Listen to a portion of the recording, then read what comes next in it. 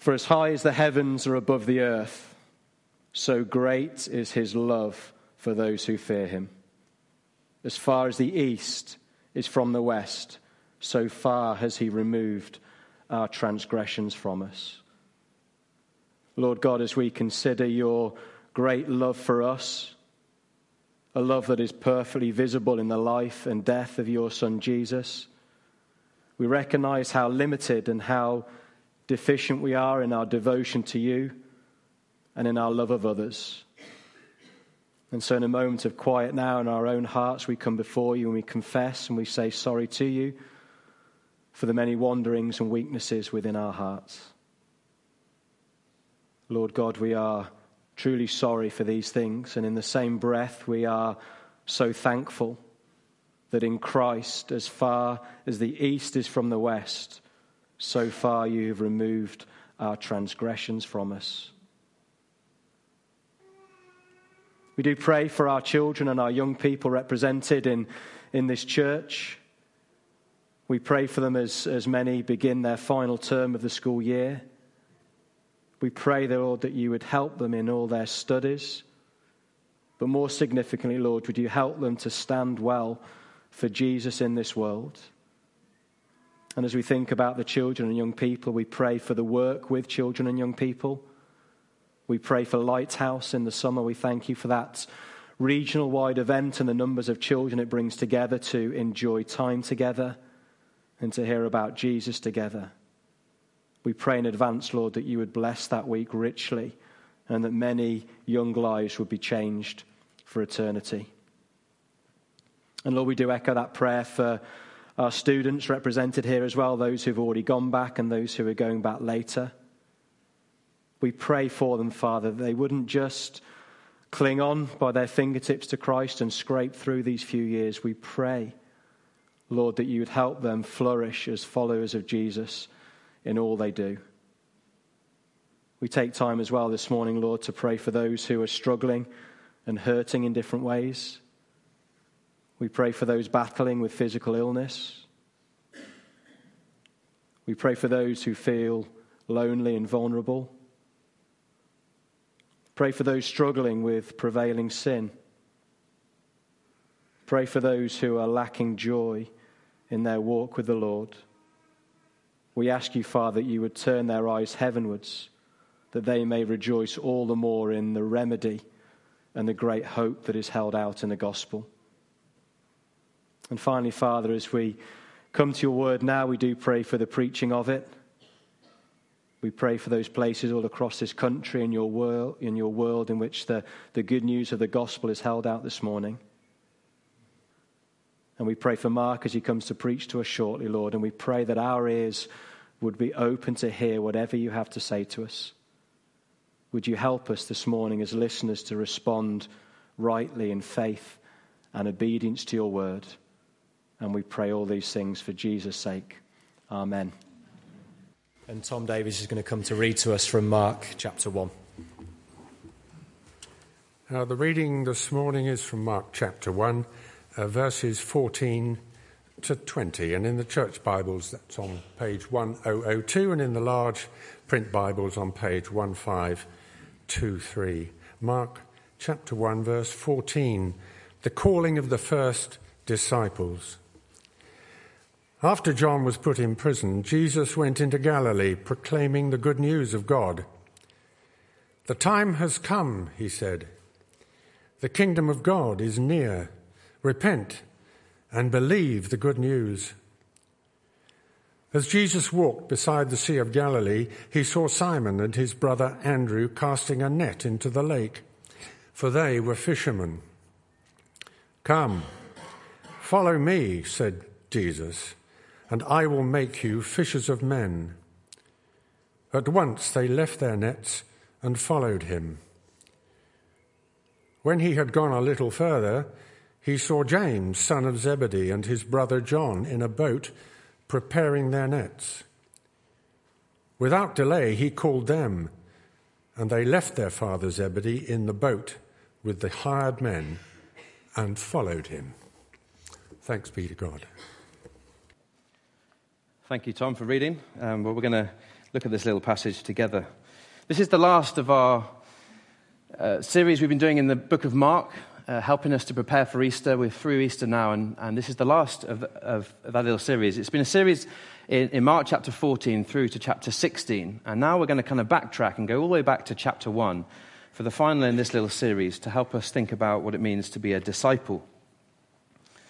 We're going to look particularly at 3 words that come in chapter 1, verse 17, that if we understand them correctly, change absolutely everything. But I want to begin by making 4 observations. I hope they're observations that you would agree with. I think they're ones that probably resonate with the hearts of most people. Here they come. I imagine most people would say they want purpose in their life. I don't know many people who wake up and go, well, I don't really need any direction today. I'm happy just to waste my life. That's a fair assumption. We want purpose in our life. Second assumption is that you and I want a sense of belonging. We long to be loved, and we long to love. To be able to express love, to have a sense of belonging is something that matters hugely to us as human beings. We want a purpose, and we want a sense of belonging. The third one is that, I guess for many of us, we want a sense of security, whether that be financial security or a happy home or living in a peaceful nation. Security really matters to us. And the last one is enjoyment. I don't know many people who wake up and, like E.L., want to be miserable today. We want to enjoy our lives. That is a good thing. And they're good things, and I think it's a good thing to desire these things. So the question isn't so much, are these things good? Is it good to have purpose or belonging or a sense of security or happiness? The bigger question is, how often do you or I stop to think about where I can achieve these things? Where do I find these things in God's world? What is it that actually gives me purpose? What is it that gives me a sense of belonging, and so on? Having made these observations, here are a few other observations. I feel often as human beings we can be quite short-sighted. I'll give you some examples. We want purpose in our life, but so often, if we stop and think about it, the purpose for our life so quickly revolves around us. I give my life my meaning, and so purpose becomes, in a sense, quite selfish quite quickly. We want a sense of belonging. We want to be loved. We want to love. But how often do we stop and actually connect that desire to love and to be loved with the God who is love, who's the source of love? We want security, and yet you'll know how fickle life can be. We can build as much financial security around us as we want, and security in our homes and in our future planning, all wise things to do. But you and I will know that those things never ultimately give us security. It's very easy to lose a job. It's very easy for sickness to completely change our world's plans. And of course, death, which is often very unexpected, can be hugely painful. And we've got no ultimate security in this world, at least, in those things. And enjoyment, rather like a sense of belonging. I want to love, I want to be loved, but have I connected my desire for love with the God of love? Same with enjoyment. I want to enjoy my life, I want to create enjoyment for others. But do we stop to think about where enjoyment comes from? What is the source of all enjoyment? The Bible says God gives us every good thing to richly enjoy. And yet so often we just enjoy things in the world, completely ignoring the giver of every good thing. Well, there's a little statement on the screen. I'd love you to think about this. We're going to return to it at the end, and I want you to fill in the dots. Purpose and success in my life will be found when? I wonder what you would put there at the end of that sentence. And to be a little bit provocative, here's some words from an American pastor in the 19th century, a guy called D.L. Moody, who famously once said, "Failure is being successful at things that do not matter." Now, I don't know what you've put on the line, ... and I'm not going to ask you, but make sure it is something that matters, because none of us want to be failures. Well, as you think about that, I've asked Val, who's sitting somewhere. Where's Val? Brilliant. Val's going to read to us a poem. This is quite a famous poem you may have heard before. It's by a Canadian guy called Alan Francis. It was written in 1926. Just have a listen to these words. He was born in an obscure village, the child of a peasant woman. He grew up in another obscure village where he worked in a carpenter shop until he was 30, when public opinion turned against him. He never wrote a book. He never held an office. He never went to college. He never visited a big city. He never travelled more than 200 miles from the place where he was born. He did none of the things usually associated with greatness. He had no credentials but himself. He was only 33. His friends ran away. One of them denied him. He was turned over to his enemies and went through the mockery of a trial. He was nailed to a cross between two thieves. While dying, his executioners gambled for his clothing, the only property he had on earth. When he was dead, he was laid in a borrowed grave through the pity of a friend. 20 centuries have come and gone, and today he is the central figure of the human race, dividing history in two.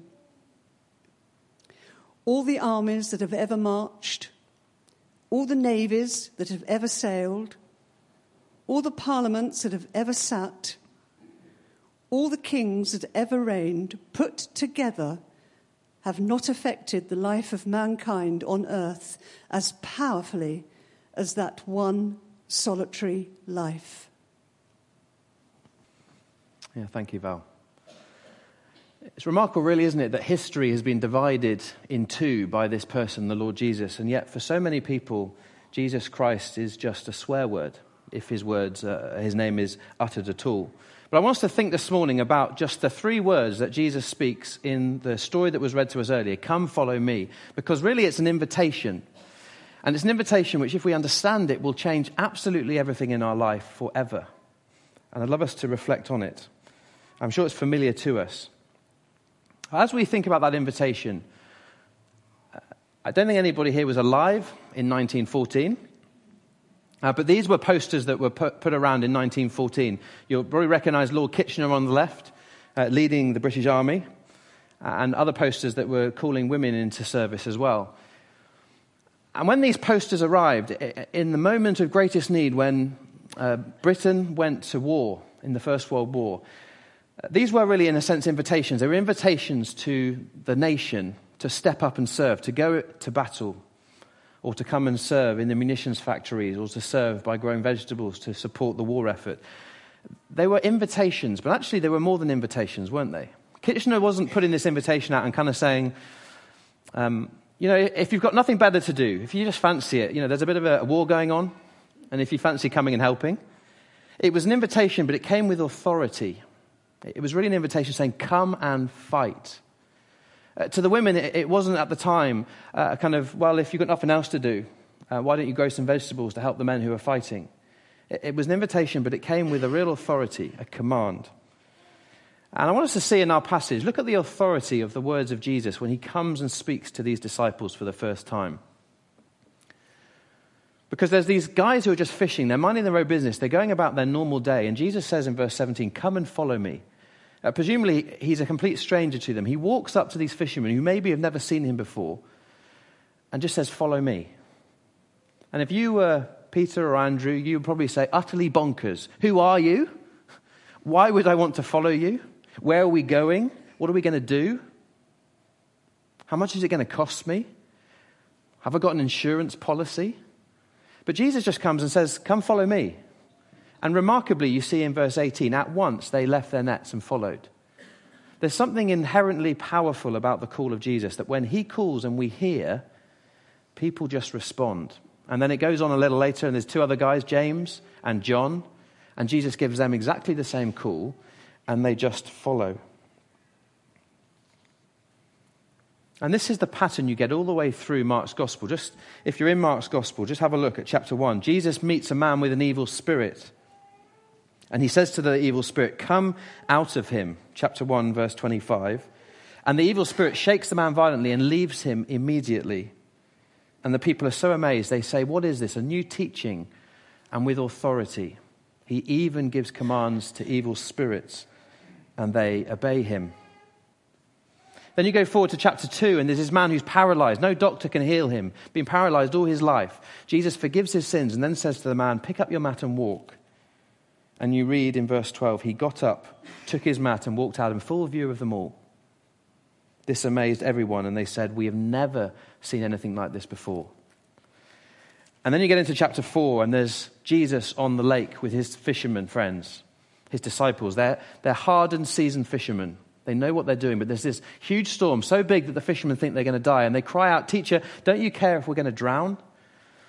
And you know the story. Jesus just stands up and says, be quiet. And this enormous storm calms down in an instant. And they're left asking the question, who is this man? Even the wind and the waves obey him. And if we're cynical or maybe skeptical, maybe we're thinking, yeah, but it's just a story. Surely they didn't just leave everything. I've shown us this little grid before. Along the top are a list of ancient documents, history documents, if you like. And on the right-hand side, you see here the 4 Gospels, Matthew, Mark, Luke, and John. And you'll see how old when the original document was written. You'll see the oldest copy that has been found. But here are 2 things I'd love you to look at. And we've looked at this once before. Look at the gap between the oldest document, the original document of the biblical scripts, and the next copy that they find, and the gap. The bigger the gap, the more opportunity there would have been for the words to be twisted and changed and not to be authentic. But when you look at God's word, the gap between the original and the first copy was very, very small compared to all the other documents that you would agree probably are historical. And then you look at the number of manuscripts. If you've got more manuscripts which you can compare, you can see where errors have been made. And for the biblical evidence, there's way, way more evidence that what we have in the Bible is accurate and true. And so if we're going to believe some of the histories that we will learn in school, and we should, we'd be foolish just to say, oh, God's word is not relevant, because just from a historical, archaeological point of view, there's way more evidence for these stories being true than any other thing that you would believe is history. I hope that gives you confidence. When Jesus calls, people follow. Notice another thing, though. This call comes from Jesus. When I was at school, I had 2 teachers I didn't particularly like. One was my English teacher. She was called Mrs. Windle. We had other names for her. I don't think I can repeat them. The other was my DT teacher. Didn't particularly like him. I don't even remember his name. We called him Shredder. That was his nickname. I don't know why these teachers didn't like me. Perhaps you could guess. I'm not sure. But I didn't really like them. I wish I could have chosen my teachers. I wish I could have chosen the student teacher who was teaching DT at the time, because she was absolutely beautiful. I was a little boy, and my DT teacher was stunning. And I wish I could have chosen her to be my teacher, but I had no choice. I was put in a class, and the teacher came. In Jesus' time, if you were a pupil, you got to choose your teacher. How cool is that? You would go to a rabbi, a teacher, and you would say, I want to sit under you. I want you to teach me. The astonishing thing is, when Jesus calls these disciples, he breaks all convention of the time, because he comes and calls his followers and his pupils. He says, come, follow me. When a person puts their trust in the Lord Jesus, becomes a follower of Christ, it's not simply a decision that you or I make in our own heart. It's something that God enables, because God has to change our heart so that we can hear his voice and respond to his call. It's not simply a choice I make. God chooses me and draws me to himself and enables belief. And you see in this story that the Lord Jesus calls these fishermen and they follow.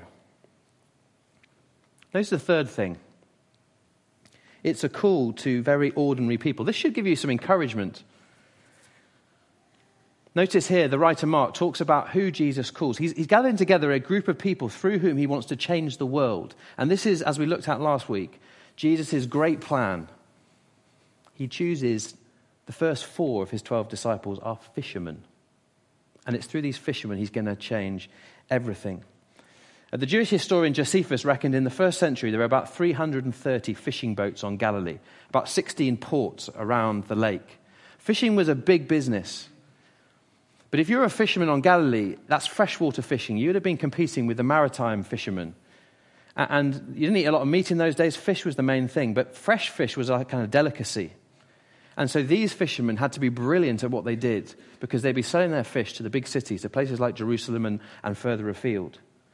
These fishermen were brilliant, but they were very ordinary men. In that age, if you were a kind of tertiary educated, kind of living in the city, affluent person, you would have described people who lived in Galilee as kind of country bumpkins, a kind of derogatory term. A little bit backwards, so much so that if you were from Galilee, you weren't allowed to read the Torah, the law of God, in the synagogue. That's how it was then. But isn't it extraordinary? When Jesus calls these men to follow him, he doesn't put them through a set of exams. It's not like entering into the civil service where only the elite are pulled out. He just chooses 4 very, very ordinary men and says, come and follow me. I came across some funny job adverts this week. I don't know if any of you have a particular desire to fly, to be an air hostess on a budget airline in Pakistan or India. But if you do, this is your job advert. And all you have to do to be an air hostess on Air Blue, it says in the middle there, is be over 5'2" tall and speak English and Urdu. So if any of you are looking for a change of career, Air Blue is there for you. This is another advert. This is a slightly cynical one that appeared on April Fool's Day, someone who I think doesn't like the Conservative Party. I had to blank out one of the words, but I'll let you read that for yourself. It's tongue-in-cheek, okay? I'm not having a political stance here. This was April Fool's Day. But this person will sort of claim, if you don't have a conscience, then come and work for the Department of Work and Pensions. And so it went on. There's another guy who was a builder who was completely sick and tired of his labourers. He put this advert in the paper. So if you're hardworking, maybe you can apply for this job. And the last one, I think there were some words missing from this particular invitation for a job. For the sake of those listening on the tape later, you've got to be 18 years old to apply for this waitress job, but you need to have 20 years of experience. Pretty impressive.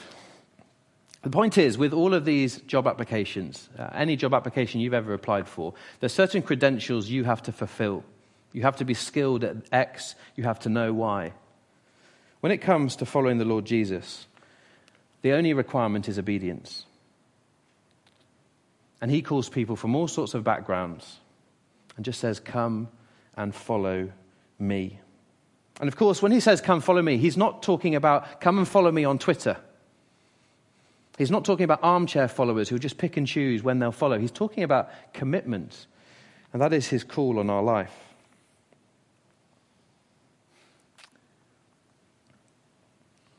This is an advert I think I've shown you again before, written by one of my heroes, Sir Ernest Shackleton, who is a famous explorer. Extraordinary advert to put in the paper when you're trying to get together a group of men who are going to follow you to the Antarctic. Maybe a little bit like the job advert I put out when I take some of the men off to the mountains, and you probably think bonkers to go with Mark anywhere in the mountains. But this is the advert he put out. And the reason he put this advert out is because he wanted those people to understand, though it was an extraordinary call, come and follow me, it was a call that would be very costly. So the fourth thing I want to look at is to come and understand that these words of Jesus, come follow me, they are a very costly call. Do you notice that in verse 14, we read about this guy John who was put in prison. This is John the Baptist. He's a functionally kind of the last prophet. And his job was to prepare the way for Jesus Christ. And part of preparing people for Jesus' arrival was to warn them, to get ready for him. So much so that it put him in prison, hence what you see here in verse 14. And Herod eventually killed him, beheaded him. It can cost you to follow. And as I said earlier, when Jesus says, come, follow me, he's not saying, follow me on Twitter. He's saying, follow me, and it may well cost you. Sometimes to be a Christian means to swim against the tide, because everybody else in the world will say, what are you doing? You're wasting your life. It can be difficult. And so if you or I were looking for comfort, just wanting a comfortable, easy life, then don't be a Christian, because it's not an easy life. There's far more comfortable things to be doing. Second thing is, it's a costly call in the sense of our independence. Do you see the words of Jesus? He says, repent and believe. That word repent literally means to change one's mind. And to believe doesn't just mean sort of intellectual assent. It means to put your trust in. So to repent and believe is essentially to turn around and to put our trust in something new. And you see exactly that in these disciples. They leave their nets. It's essentially a U-turn. They turn from their old way of life to follow the Lord Jesus. And they believe in him. They put their trust in him. And they go. And it's remarkable they go without asking any questions. So compelling is his call that draws them. If I'm looking for independence, then don't follow Jesus, because he calls us to surrender our independence and to put him first. Third thing to notice, sometimes following Jesus can cost you everything. And you see here with these disciples, they leave their nets. That's their livelihood. Who knows what could have happened to what they left behind, but they didn't ask questions. They just went. But there's something so compelling about this call from the Lord Jesus that they just went. Now, of course, we know this doesn't mean they abandoned fishing. All the way through the Gospels we read they continued fishing. Just in chapter 4, they're on the lake. What are they doing? Crossing over. Elsewhere, they're fishing. They continue in what they're doing. But the point is, when Jesus Christ says, come follow me, he's not saying give up everything you do in your life. Come and live some monastic life with me. He says, carry on what you're doing, but do it now with me at the center. Follow me. It's like getting up on Monday morning. It's not about abandoning our jobs. It's about going to our jobs with a completely new mindset. My work isn't ultimately about my own happiness and about just getting in the money so I can pay the bills. My work is about honoring the one who's given me the ability to work and to be a blessing to those around me through the work that I do. It's not about abandoning our old life. It's about a transformation of our life. And that is what he is calling them to come and do. You see, this sense of purpose that I want, the sense of belonging, the security that I long for, my desire for happiness, these are all things that ultimately come when we listen to the call of Jesus and come and follow him. Well, there are 4 little observations from our passage, but I just want to close with 2 questions. One's a kind of warning. Maybe you're thinking, well, what if I don't? And it's a really good question to ask. What if that cost of following him is too great? What if I don't? It's just worth reading these words that Jesus spoke in chapter 8. We've mentioned these a number of times through this little series. Jesus calls the crowd to himself with his disciples and says, whoever wants to be my disciple must deny themselves, take up their cross and follow me. For whoever wants to save their life will lose it, but whoever loses their life for me and the gospel will save it. What good is it for someone to gain the whole world and yet forfeit their soul? What can a person give in exchange for their soul? Now, these words rung true with me not long ago when I was having a drink with a friend of mine, and he was telling me that his mother had cancer, and we were talking, and I just sort of said to him, very openly and honestly, kind of, as a person of no faith who has no belief in God, how do you deal with death? I'm just asking him, and we were sharing a few exchanges, and he just said to me, I believe very sincerely, but I just don't think about it. And I went away very sad. I was thinking, is that really the very best? The one thing that we know none of us can escape, and the very best answer we can give to, so what happens when I die is, I don't know, I'm just not going to think about it. It's a great tragedy, and you see in this verse here, what purpose is there? What good is it if I gain the whole world, if I have so much success in my life, but I haven't answered that one question which I need to answer, and I forfeit my soul because I don't know the God who is the giver of all life? It's a really big question to ask, and it's worth thinking about for your own witness to your friends, for your own heart. And also, if you're a follower of the Lord Jesus, just to think about in terms of how are you investing your life and your time? Is it in something that really matters?